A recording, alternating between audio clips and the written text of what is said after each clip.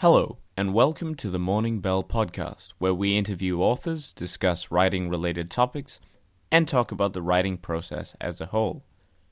If you want any more information about the Morning Bell and what it is, look up themorningbell.net.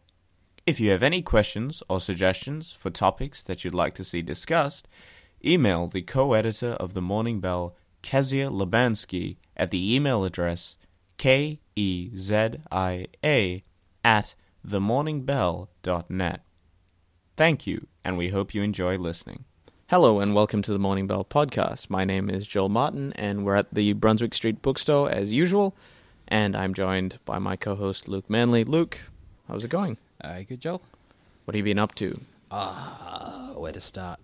Just finished a whole lot of editing for Eisenwald.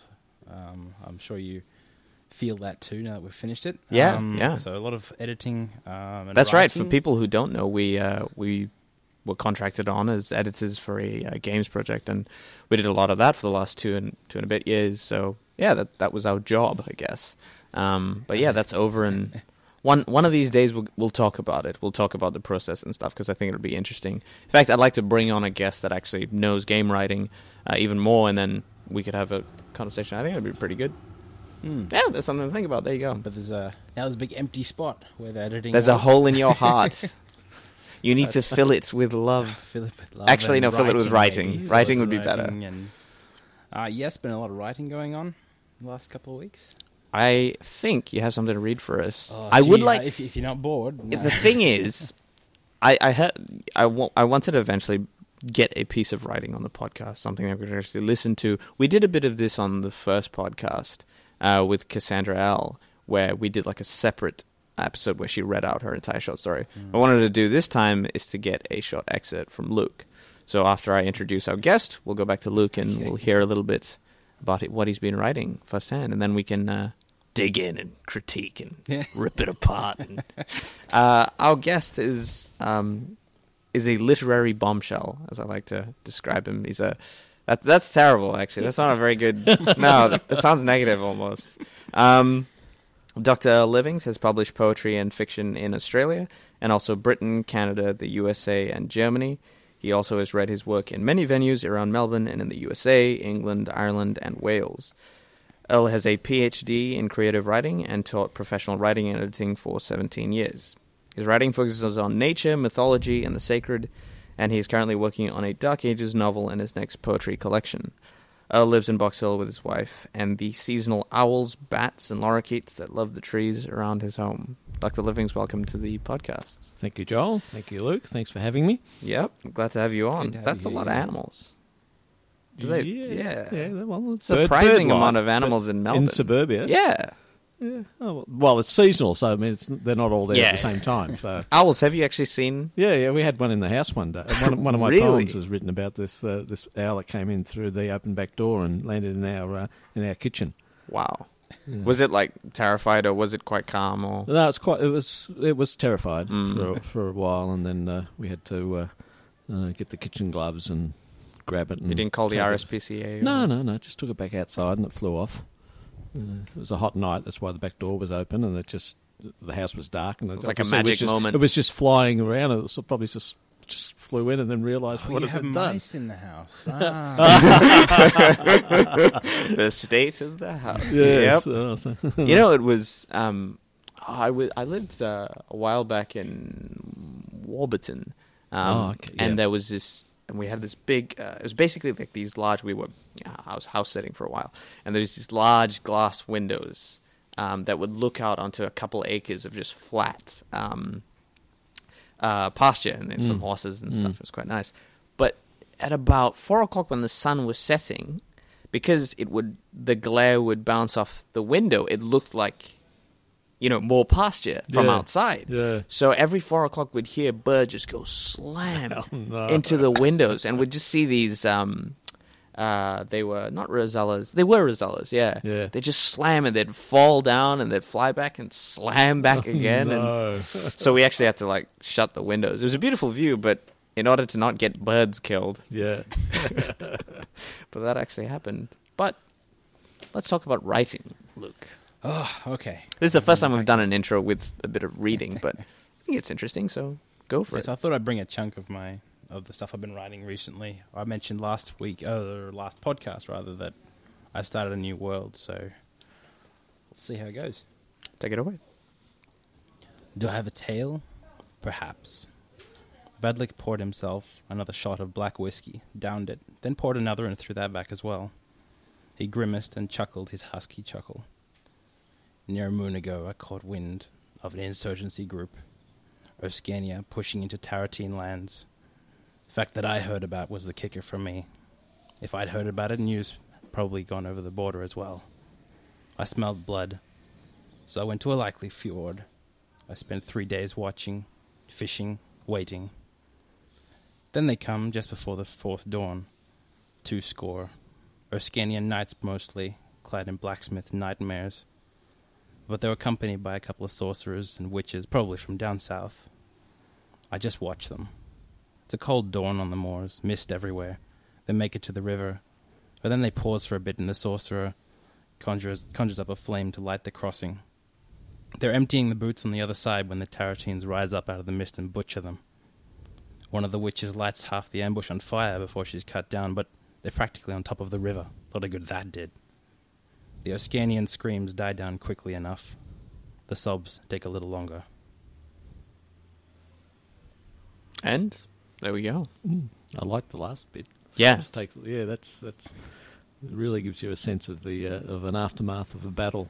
Yeah, and not many people actually talk about them unless they're talking about the camp followers that come in and raid and take all that the victors haven't taken, but just the looting. The looting, yes, exactly. But that sort of emotional aftermath, and the fact that the character is just watching, purposely watching, not actually getting involved in any way. Yeah, well, that just introduces a mystery about who he is and what's his take on all this, and intriguing. Yes. Yeah, that was a very strong piece of writing.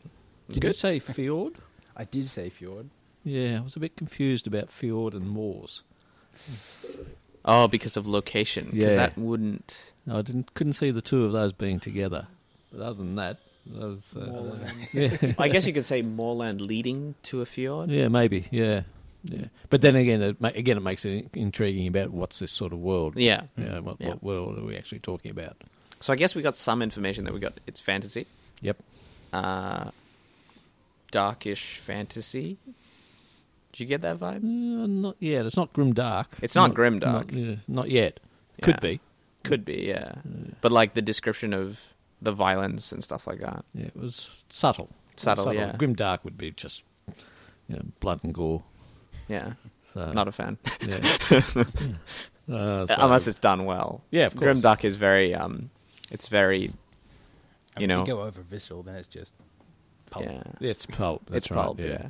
Not that I have anything against pulp. Depends on intention. It does depend on intention. So, but it's not much of an extract to actually deduce much more than that it's intriguing, and we may have an interesting character that's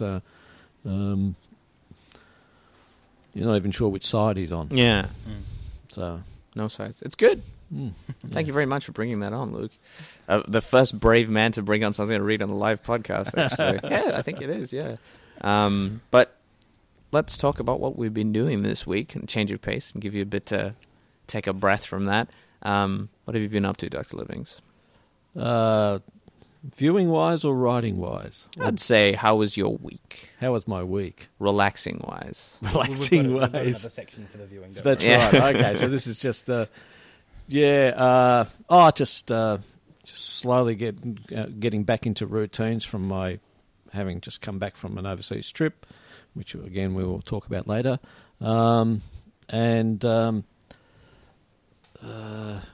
just basically just getting the routines going, doing a bit of teaching work, a bit of writing work, and visiting friends, catching up with friends since I've been away for so long. Writers have friends. Sorry? Writers have friends. Writers have friends, yes. We slip them $10 underneath the table every now and again. That's right. Yes, friends My wife has friends too, so I mean, I just tag along. Okay, all right, that makes much more sense. All right, Luke. But writers have writers as friends. That's true. So That's true. So there's that as well. That's why this podcast exists. Yes, exactly. Bring on our friends. Yep. I do believe it's up to you now, Joel. I already. That's right. You read out my did. piece. You Yep. did read out your piece. Well, it's on me, I guess. It didn't take me the whole 2 weeks, but Or did it? How many drafts? Yeah. How many drafts? Be honest. For me, I've just been writing, just like the previous week. A lot more editing, like we were saying at the start on the work on Eisenwald for me. Just gearing up for release, making sure everything's fine, proofreading. Not really much of a proofreader, but having to take that role as well. But share it a bit. But it's that's been a lot of my week. And some all-nighters included in that, I think. As for my own writing, it's good. It's progressing on pace, I think. Trying out a new idea, and I'll leave it at that because. yes, the mysteries. Yes. Keep the mysteries. Well, it's early days. You don't Exactly. Want, you don't want to because you don't even know what that idea is. Yeah. You just have you start writing, and it's for me, it's not a plan, right? You start writing, and then you figure out the plan.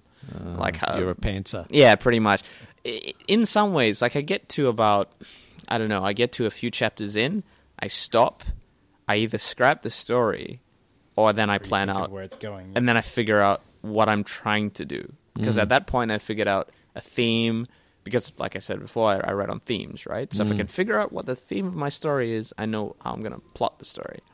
So Okay. it's like a combination, I guess. I don't know if it's very, what's the word? Economical. Yeah. I don't think it is. But there's a lot of unfinished Active, economical, 30 something, pages. Yeah, I was just going to drafts that- say, what reasons would you actually dump an opening that you've written? I don't know. I think it's strength, I think. There's enough magic, I guess, in the piece for me to go, yes, this has got promise, this has got something. Saying that, though, I've written pieces where it's taking me, I've persevered, I guess. And then mostly they're short stories or whatever. I guess that's not much room to quit anyway. But, yeah, I persevere and then I get to the end. And then I realize I was on a winner or, there was something to it. But, yeah, also submitting a few short stories for short story journals here and there. Yeah, that's been what I've been up to this week. Not too much relaxing, just... Been a lot of that editing going on. Yeah, that's right. All right. Well, let's move on to our next section then. What have you guys been watching this week? Why don't you start it off, Luke? Me? Because I'm I've got asking you. nothing. All right, let's ask Earl. All right. What have you watching this week? Yeah. I don't tend to watch that much. I mean, I haven't been to any movies for a while because I was overseas and no chances then and only been back a few weeks. But a long while ago I bought, and this is maybe showing something of me, I bought the DVD sets of a TV series called Millennium, which was in the mid-90s. Which I loved when it was on. I watched a few episodes, but I didn't get to watch them all. So I've been basically picking out on them the last week or so. You've been fiending, working my it sort of just grabbed me when I wanted to put something on, and so when I have a break during my writing days and around lunchtime, I put it on and watch one or two episodes and get into it. Yeah. So for those who don't know what it is, including me, what's the premise? I wasn't expecting that question. Well, we don't scorn spoilers in this. Yes. That's nice. Whatever you feel comfortable spoiling is basically the rule. It was a series developed by Chris Carter of the X-Files fame. All right. It was the second series that Fox asked him to develop, riding on the success of X-Files. They said they want to develop a new series, and so he developed this idea of and this is before the days of CSI and all those sorts of shows. This is a show about a serial killer profiler who's got a sort of a gift in which it's never really explained whether it's a psychic gift, but Chris Carter has always said it isn't. It's more of an empathy gift. where he gets flashes of information from crime scenes and things like that, and so he's recruited into to helping out solving. The first season was sort of like serial killer of the week type thing. The second season was more about a group that he belongs to called the Millennium Group, which was actually based on a real life group in the States called the Academic Group, which was formed by former FBI agents and things like that to help solve crimes. And the second season was all about how, with the millennium coming up, because it was playing on the millennium fears that were around in those days. So it started to develop the mythology of the end of times and things like that, again, before a lot of other films and shows were actually looking at those sorts of things. So it was quite a groundbreaking show at the time. Stars a really good actor called Lance Henriksen, who people might know as a character from the first Alien movie. Oh, okay. Yep. And his wife is played by Megan Gallagher. Really great show. I loved it then, and I'm enjoying watching it now. And I picked up a book called Back to Frank Black, which is been put out by fans as they're trying to garner enough interest to try and revive the show in some way. So it's almost like fan fiction, I guess. No, well, the book itself is a collection of essays either about the show or interviews with the creators. Right, so not fiction. But no, it's not fiction. Okay. No, and it's I think it was based on a website that had been set up to try and generate interest in reviving the show, and they're looking at trying to make it to a movie, using the same characters. Interesting. Do you think they'll get the go ahead? Oh, I think they might. It's been a while now. Which network was it on at the time? Fox originally. It was Fox. Yeah. Okay. There's I think Dark Horses or DC, no, not DC. I think are doing have started an officially approved Millennium comic. Sounds like a Dark Horse thing to do. Yeah, it'd be probably Dark Horse. So they're building, and the two main characters had a daughter, and I think the comic. I haven't seen it yet. I've tried to order it.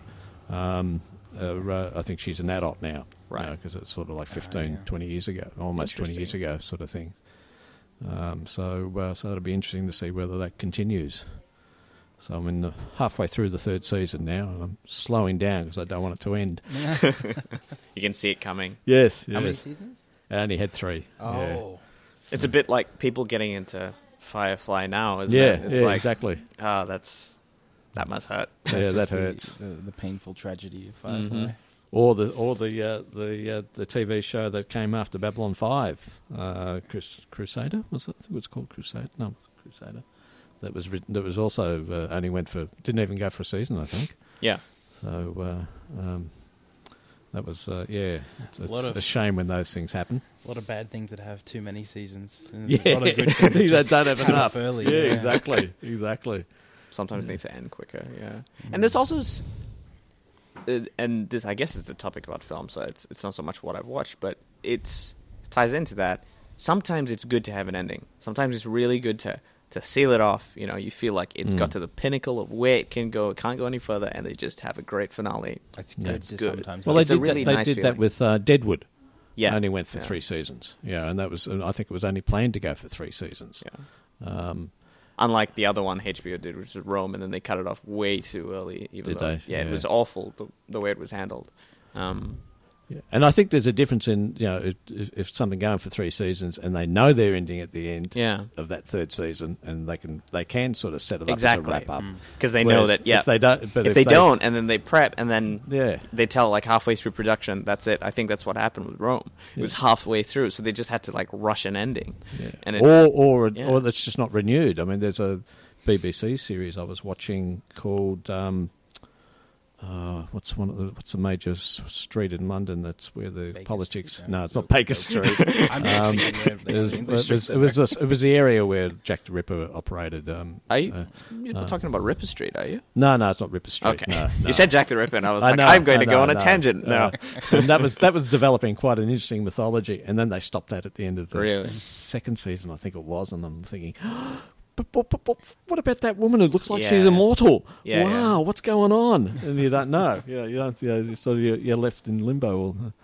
But even with, I think with Buffy, they continued. They continued in the comic book. Yeah, in the comic series, they actually continued. They made series 8. And Angel as well. Yeah. And I didn't know they did it with Angel. See, the reason I mentioned Ripper Street is because that's a fear I have. It's because I talked about this at length at one of our previous podcasts where I watched season 3.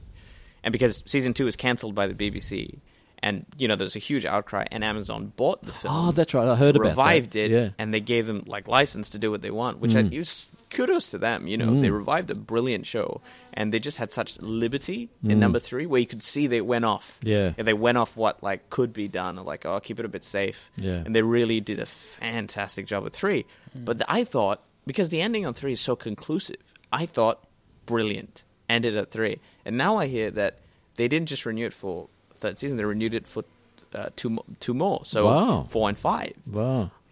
It's trepidation from me. Even though I love the show to death, that's probably why there's a bit of fear. Yeah. Because how can you get any better than, because you tied off all the arcs. Yeah. It all finished. There's no more character arc than, from what they've showed us. Yeah.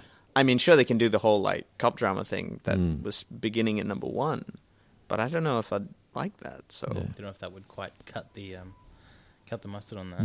Yeah, Hannibal got cancelled as well. Yeah, I just heard that. Yeah. I just remember the name of the series I was talking about. Whitechapel, it's called. Yes. Okay. Yeah. I've heard of it. The area in London where the Ripper murders occurred. So, but I haven't even seen Hannibal, so I don't know. I watched the first season. I don't know whether that's a loss or not. It's a. It was critically acclaimed, and that's why people were a bit surprised. Problem was, it was critically acclaimed, and the people who watched it loved it, but there was not enough people watching it. Even though I love the actor that plays Hannibal, even I felt like the show was getting a bit old for me. In the same way, the Following, they all have great concepts. The Following. I think you watched the first. I think I watched most of the first season. Yeah. I dropped off earlier than you, actually. Yes. Because I loved it so much. And again, a very strong actor playing the villain, an enigmatic, really charismatic villain. Yeah.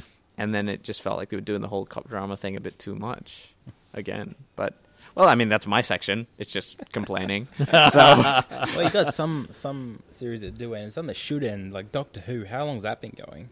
No. Nobody's going to say Doctor Who should end. No. Still going. No, come on. It's got the best concept you could ever have. Yeah, characters that... A character that can keep regenerating. I mean, you can bring in extra... at one day they're going to have a female Doctor Who. They might probably have a black Doctor Who. And it all makes sense. And it's a great concept. It's just got to make sure the showrunners can keep writing good material. Keep writing good material, yeah.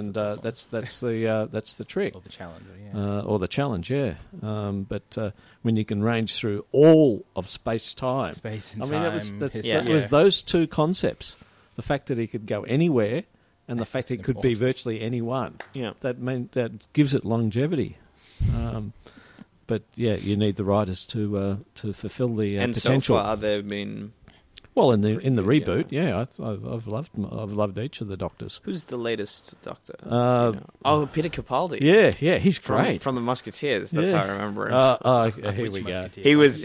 Now, crack knuckles. Yes, come on. We're now venturing into Joel. Yeah, this is my territory. Joel territory here. I just saw a copy of the Three Musketeers actually just down on the shelves down here. I'm not a fan of there was actually an edition which has now a BBC series, and I was like, it's a good show, but he played Cardinal Richelieu, and he did amazing job with it.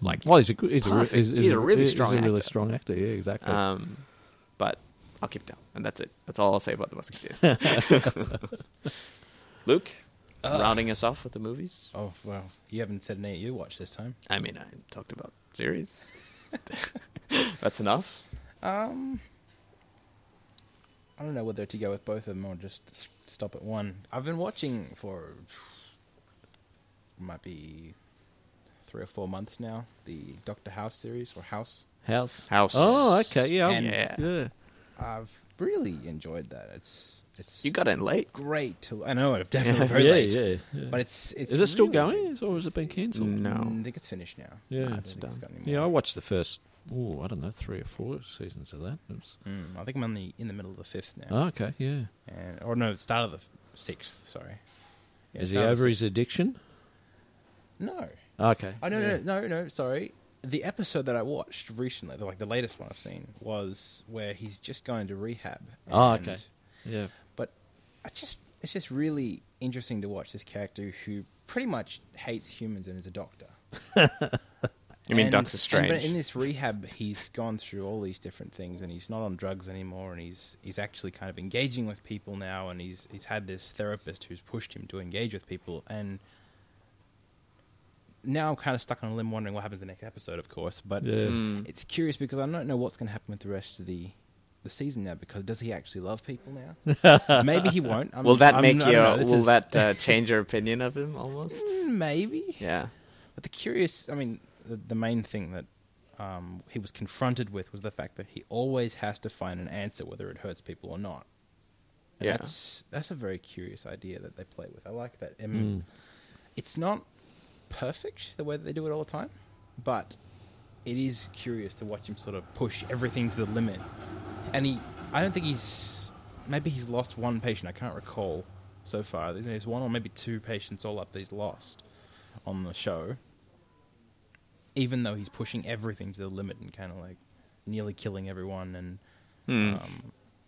and occasionally have to going off on the side because he's on drugs and he's going mad and all these different things. But he still comes up with a solution because, it's a similar idea to what you get in A Beautiful Mind. When he's in this kind of drug and pain combination, he has a really strong brain. Like he can come up with anything. Sounds like the 7% solution for Sherlock Holmes. It's sort of Yeah. Exactly. He's sort of like a Sherlock Holmes in medicine. Medicinal. His personality even. Yeah, Sort of similar. Yeah. Exactly.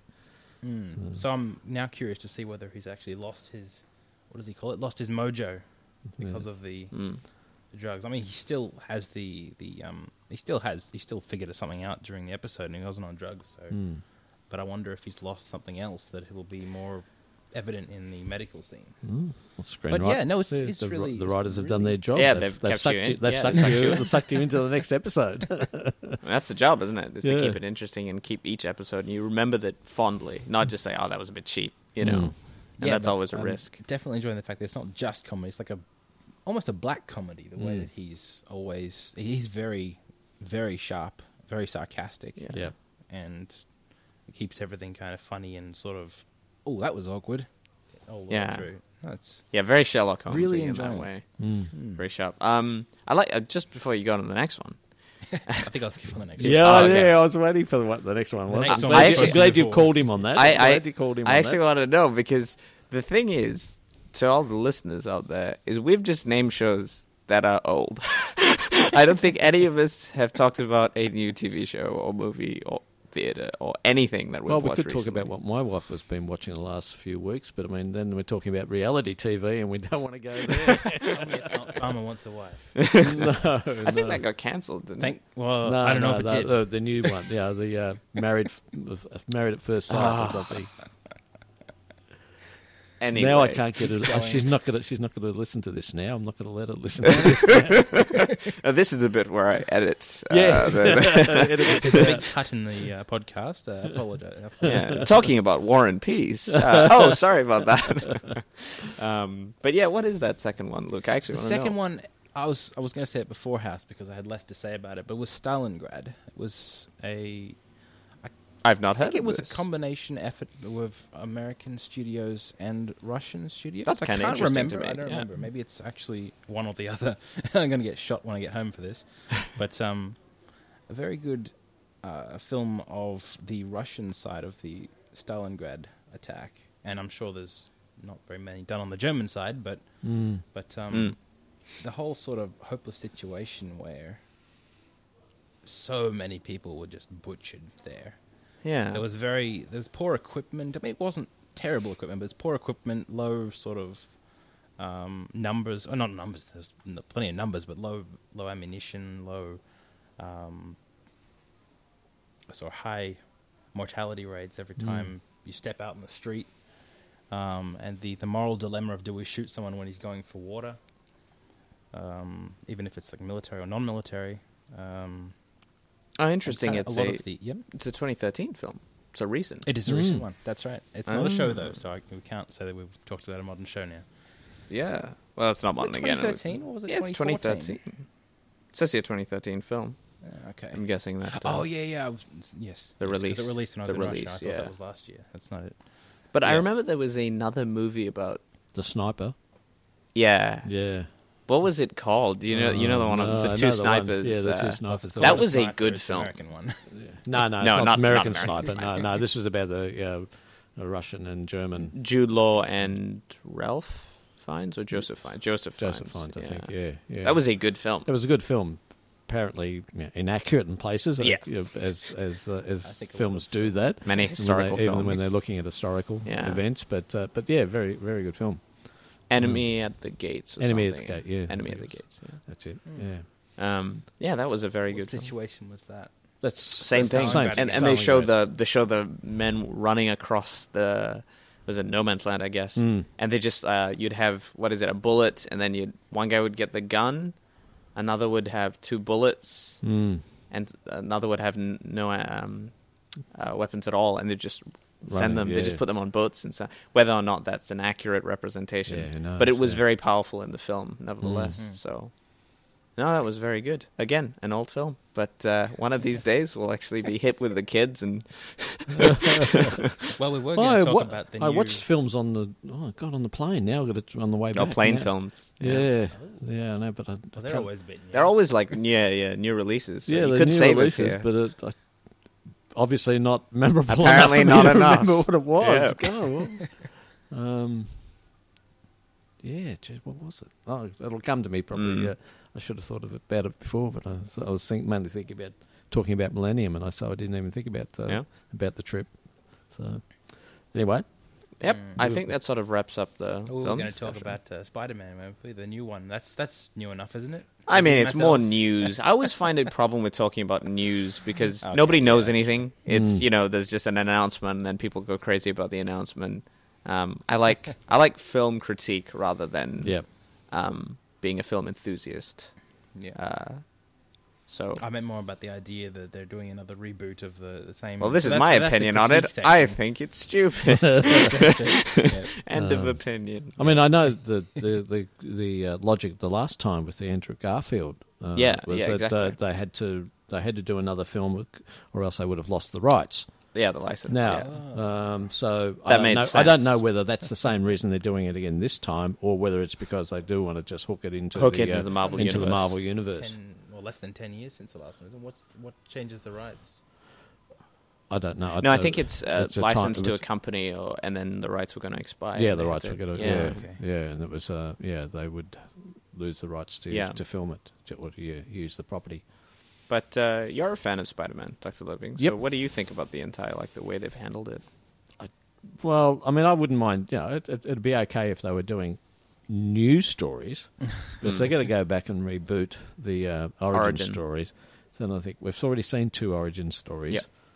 Why do another one? Yeah. That seems silly. Just to introduce it. Again, it's news. We don't know exactly what they're going to do. Exactly. Just because they've got a teenager being the actor doesn't necessarily mean it would be an origin story, because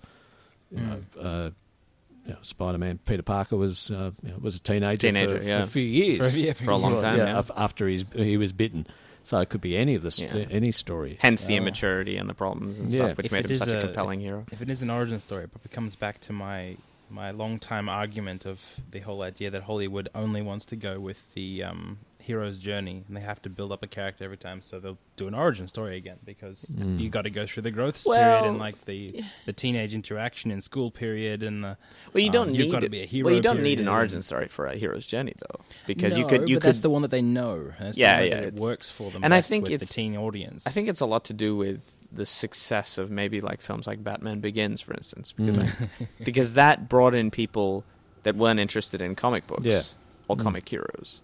Subi. superheroes, comic heroes, goodness. Yeah. I sound a little old. Superheroes, but yeah, and that was really successful. And coming to another film very quickly, because we need to wrap up and then we'll go to the topic or else we'll run out of time. But very quickly, it was interesting to me, the new Superman film, Man of Steel. I did watch it. I was in the crowd of people who didn't like the adaptation of it. Didn't like it to the point of, like, you know, going on a crusade and saying, I hate everything about it. Definitely had good strengths about it.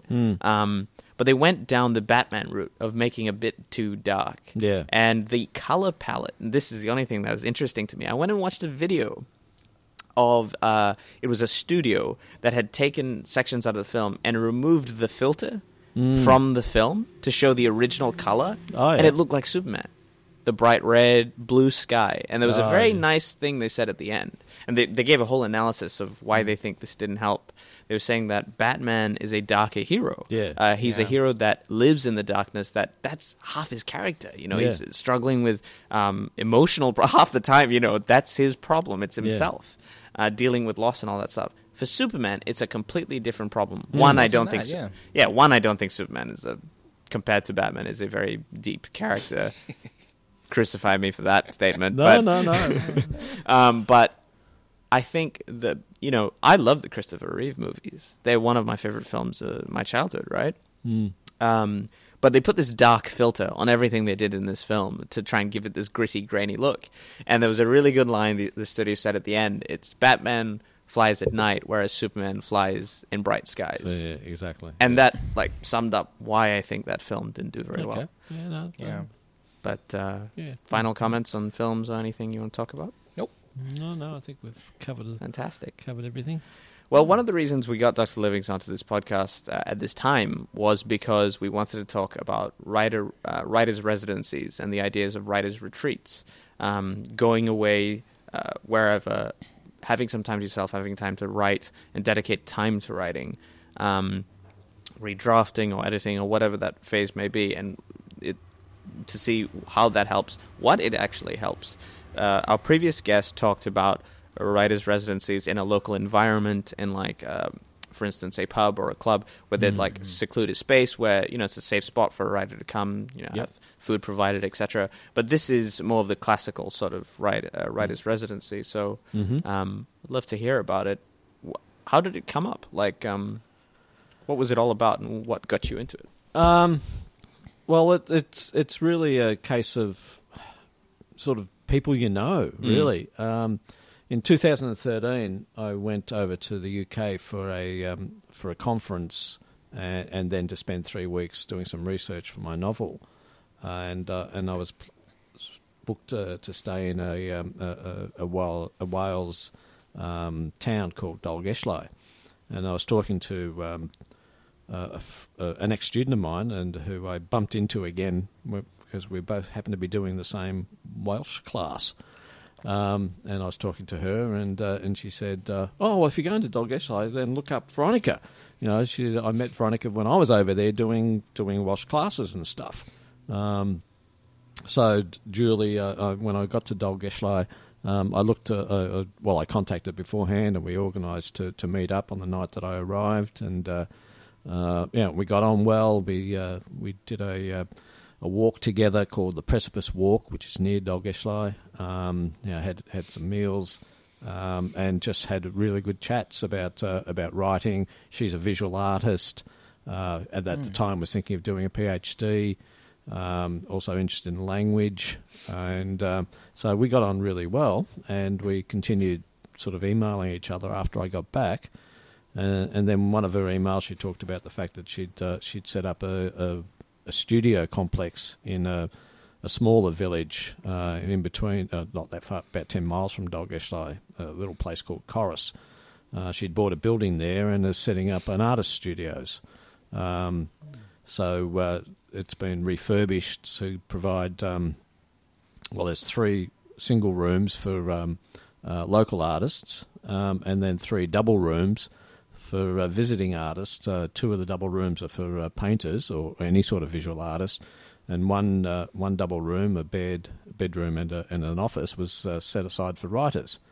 She was the email talked about applications were open, so I thought, I did want to go back to Wales to do some more research, and because I love the sort of Celtic fringe places around in Britain, and I thought this would be a good opportunity to get back over there, and I'd always wanted to do a residency somewhere, and there are the classic residencies that the Australia Council offers. There's one in Rome and there's one in Paris. And, of course, they're well sought after and very hard to get. And there are residencies in Australia, and I have applied for some of them. There's one of those cottages or something. There's cottages and things like that. Yeah, there's one in Hobart that I applied for once, and there's Verona as well, which is in the Blue Mountains. Verona, that's the one I heard of, Yeah. And so I thought, well, here's a chance to apply for another one, and it happens to be overseas. And so I applied, and at the time you could apply for anywhere between 1 and 8 weeks. And I thought, well, if I'm going all the way over there, I'm going to stay for 8 weeks. Yeah. And I applied and got all the forms from Veronica and sent them off and filled them out and sent them off to her about 5 to 1 one morning, and 1 o'clock came the answer back.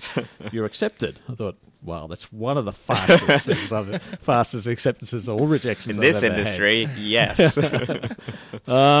And so really, and I mean, there's a small fee involved, and some residencies are. You don't have to pay for anything, and maybe all the food's provided. Different residencies have different conditions, if you like. And so this one had a small fee involved, and you cooked your own food. But generally it was it was inexpensive. I mean, the fee involved is a lot less than getting a room in Wales or anywhere. Yeah. So I thought, this is reasonable, and so really all I had to come up with was the airfare, and then if I wanted to do any more research, which I decided since I was over there I may as well. Then I needed money then for B&Bs or whatever. Yeah. So I ended up going over for around about almost 13 weeks. I arrived there, went down to Kent to a little village called, I've had a blank now. I'll think of it later. To visit some friends in a little village just outside Canterbury. Bridge is the name of the village. Yep. Mm-hmm. Stayed there for a few days, then travelled to Wales and had 8 weeks there.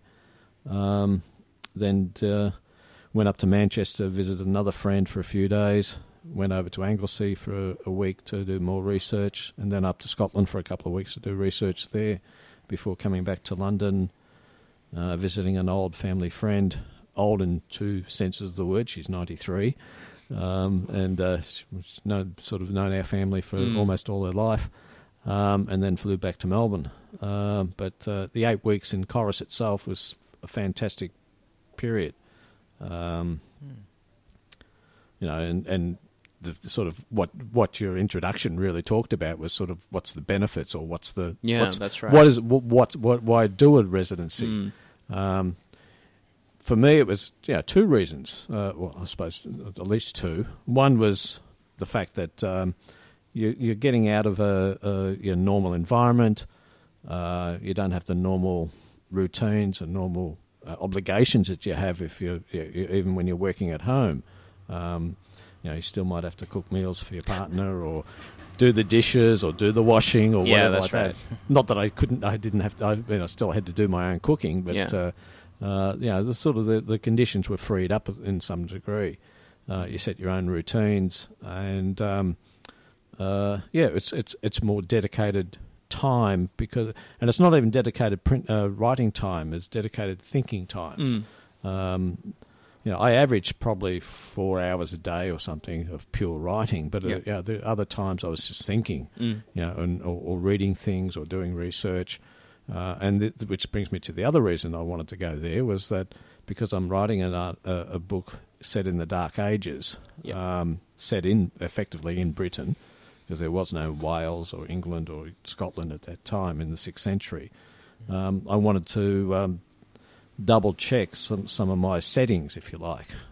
So I went and did walks around the Corris village, and just to get a sense of the seasons. I haven't been over that part of the world in late winter, early spring. So I was going over there for another just check out another season to get a sense of the landscape and the flora and the fauna. The exact feeling of the cold. The cold, yes, definitely. The wet. So it was sort of exploratory as well, I should say, probably experiential. Yeah. So there's the writing aspect, there's the research, and also I've been trying to learn Welsh for several years now, and so it was a chance actually to go over there and do some Welsh classes over there too. Yeah. And practice my Welsh, and the Welsh is partly because of my own interest. I have Welsh ancestry, as well as Scottish ancestry and English ancestry on my father's side.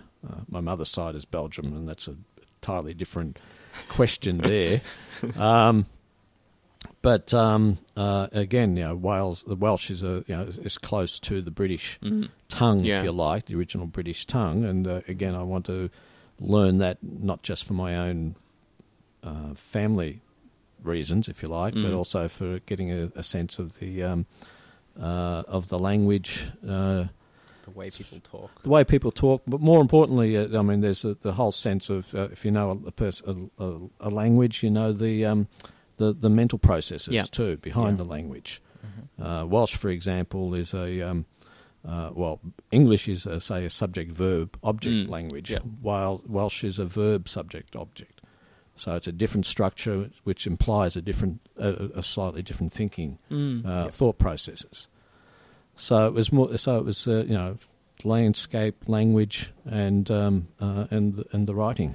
So with when you said it was also for research purposes, there's a lot of backyard archaeologists. Not that there's anything wrong with that, but the idea is that why did you would you say that if you're writing a book about the Dark Ages, would it be valid if you had just written it from your backyard?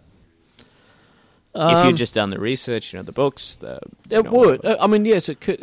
And a lot of people do write books, historical books, just using the information they can gather from libraries, and then that monster called the internet, Google Maps and all that. Yes, you could do that. Probably a little difficult if you're writing in the southern hemisphere about something in the northern hemisphere. But again, you could still probably get away with it. I've heard of a very popular, I think, romance writer who writes novels set in New York or somewhere, and she writes in Australia. So you obviously can do those sorts of things. But there's nothing like going somewhere and actually checking something. Getting the smell right or getting the texture right of something. I don't know what I went over there and tried to absorb what I could. I don't know what's actually going to be used in the novel. But it's there in your subconscious. And I had conversations with people. One of the things about the residency, and I should mention the name of the residency, which is Studio Maylor. It's spelled Stiwdio, which is the Welsh way of saying studio. And Maylor is Maelor. Incoming many more applications. Yes, well, that's what I'm hoping, that more writers would apply for it, because there is this writing space as well as the artist space. But next door is a pub. Which is the only place in town you can get Wi-Fi. So I spent a lot of time in the pub. Strictly for Wi-Fi, obviously. Strictly for Wi-Fi, I buy a pint, just because I'm helping. Research. But I talked to locals, and I got some information about a certain legend that I would not have got from the books. Because it's an oral. It was an oral thing, So there are certain things that just come because you aren't there.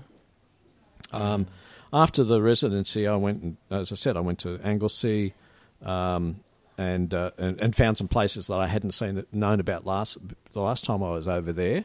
And again, being there, checking some of these Iron Age villages, taking measurements. Yeah. Looking at the direction of that the door faces to a roundhouse, and why is it facing that way and not another way, and why in the one village is it the two doors facing two different ways? Yeah. Those are sorts of things that you wouldn't know not necessarily from book research. Yeah. There's a sort of an analogy to this is that you can learn a language from a book, but you can't learn. You don't learn the nuances of a language.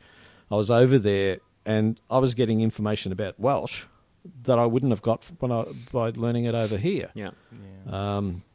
There's a way of saying the sun is not the day is nice, but the Welsh the local idiom, if you like, says the sun is smiling. That's a translation from Welsh to English, like a direct translation. Yeah. And that's that's not something I would have learned necessarily over here. It's just that idiom brings the world alive a bit more. Yeah. Yeah. So yes, you can write backyard, but if you have the opportunity, then I think it's always good to do as much practical research, if you like, or like the word I used before, experiential research. Maybe that's the word. Yeah. Because it helps flesh out the world. I mean, people write fantasy novels and invent their own worlds, but they also incorporate a lot. They all incorporate what they know of the world, of Earth world, if you like, into the smells, the textures, the sensual details of their worlds. Yeah. I'm not. Imagination is still important, but if you can ground it in something, it's the expression I've seen is the telling detail. Just the one detail that will really just sort of show the reader, your authority. Your authority is right. A lot of people still forget that the word author comes from authority. No, you're an authority in that world. Yeah. And part of your task is to demonstrate that authority. And I think doing this research into the landscape and into language will help me. I'm not saying every writer should do it. It's just my approach. Yep. And hopefully the final product will demonstrate that, but you won't know for another year or two. On the base of research, I went on like a little camp thing recently, and I was just struck by how long it's been since I've smelled a real fire. Heard it crackling and watched the embers. Yes. Yeah, just so the colours. Many different glows and one fire. Yeah, exactly. Different shades, and it's amazing. Just a simple thing that we don't have anymore. So, I mean, we can write about it, but it won't be the same until we've smelled it. Yeah, that's right. Yeah. But one thing I was curious about from your residency, I've often thought about this myself. I'm kind of resentful of the fact that I'm in Australia. There's like no history in the land. I mean, yes, sorry. There's history, but there's no mixed history. There's no kind of battles and histories of people having like. There's no history that is. The oral history is very strong. Oh, yeah. Yeah.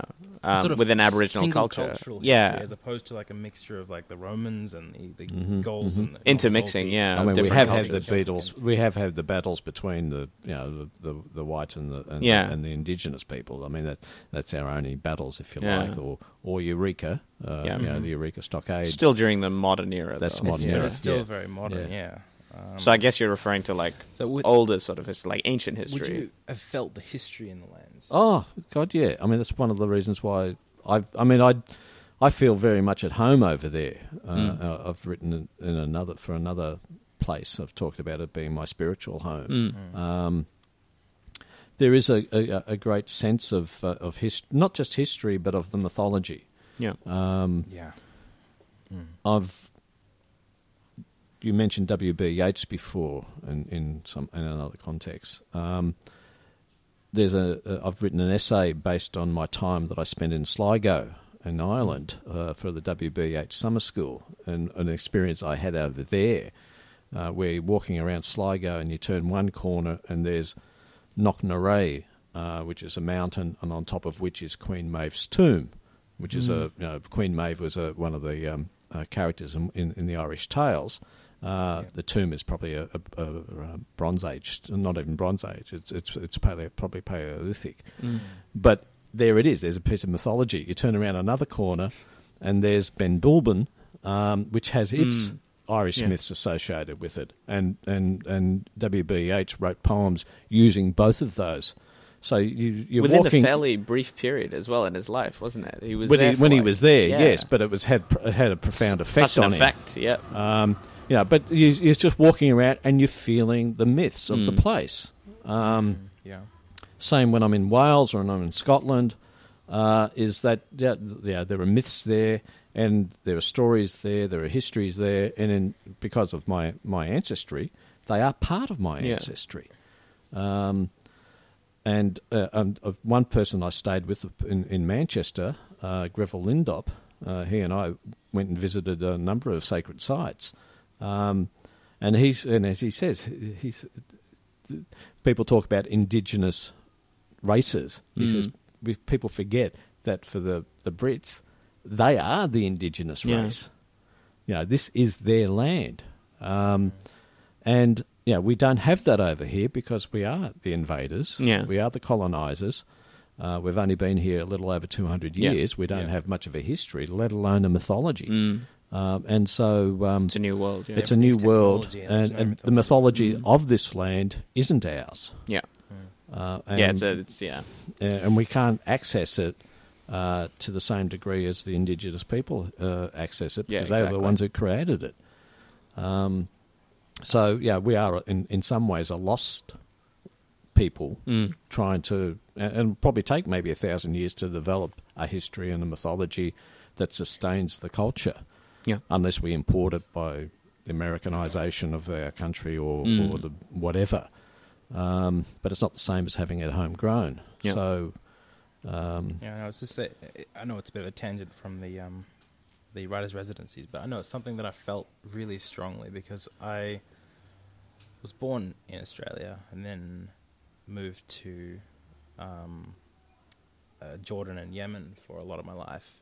I never connected to any of the land or the mythology or anything. I visited England for 2 weeks, and I was in heaven. Exactly. It felt at home. It was like for 2 weeks. It was amazing. Every corner, everything was beautiful. I'm the same. It's just that's why I want to get back there. I hadn't really known a lot of my roots back then. I sort of knew them, but you feel it, right? You feel it. Getting off the plane and you're at home. Yeah, that's right. And I remember when I was was much younger, I used to criticise people who sort of say, the motherland, and I used to think, well, come on, you're Australian, you should be taking on Australian culture and Australian this and that and building this country. And here I am now, sort of saying, but you understand. I understand that pull to the longing. The longing. I mean, the Welsh have a word for it. It's called hiraeth, and it is a longing. And it's one of the translations is for longing. It's a longing for something that's almost not available. I feel that longing, and I just certainly want to go back there and spend time again there because it just feels right. And that's what I hope I can almost as a substitute try and put into the book, because that's when you are a creator and you may not be in the place you want to be, you try and recreate that in some way, a slice of home in what you are doing, so that you can live it and other people can live it. Well, we're coming up to sort of the end. Well, I didn't actually realize. I just looked over and it's like, we're well over. But if we had more time, I would definitely dwell on the subject because I'd like to hear like specific examples or like stories. But a lot of that can be found through your blogs that you're writing. Yep. And since we're near the end, why don't you tell us where people can find you and social media links? So just before we get into that, yeah, sure. A short thing for emerging writers, since that's what we're aimed at. Yep. What sort of costs will be looking at generally for a writer's residency? Well, I can only talk about this one because I don't know of other residencies. I mean, I paid the residency was £40 a week. Okay. Yep. It's gone up because Veronica has realised that it's a pretty good deal, and it wasn't covering her costs because that's why she's charged. She's still, there's heating costs, there's all those sorts of things. But I think it's only gone up to £60 or £70 a week, which is still, you double that to $140. I mean, that's one night at a hotel, pretty much. So even then, and then you've got your food costs, and obviously the fares to get there and to get back. Mm-hmm. And any other travel costs that you might have, buying books over there and then sending them back because you buy too many and you can't take them on your luggage. All those sorts of issues. That's personal problem. That's personal problem. That's right, exactly. That's tied to the cost of the writer's residency. That's right, yeah. But it's relatively cheap. But look, there are residencies in Australia as well, which obviously wouldn't have the travel costs involved. Yeah. But for emerging writers, they're probably harder to get. Yeah.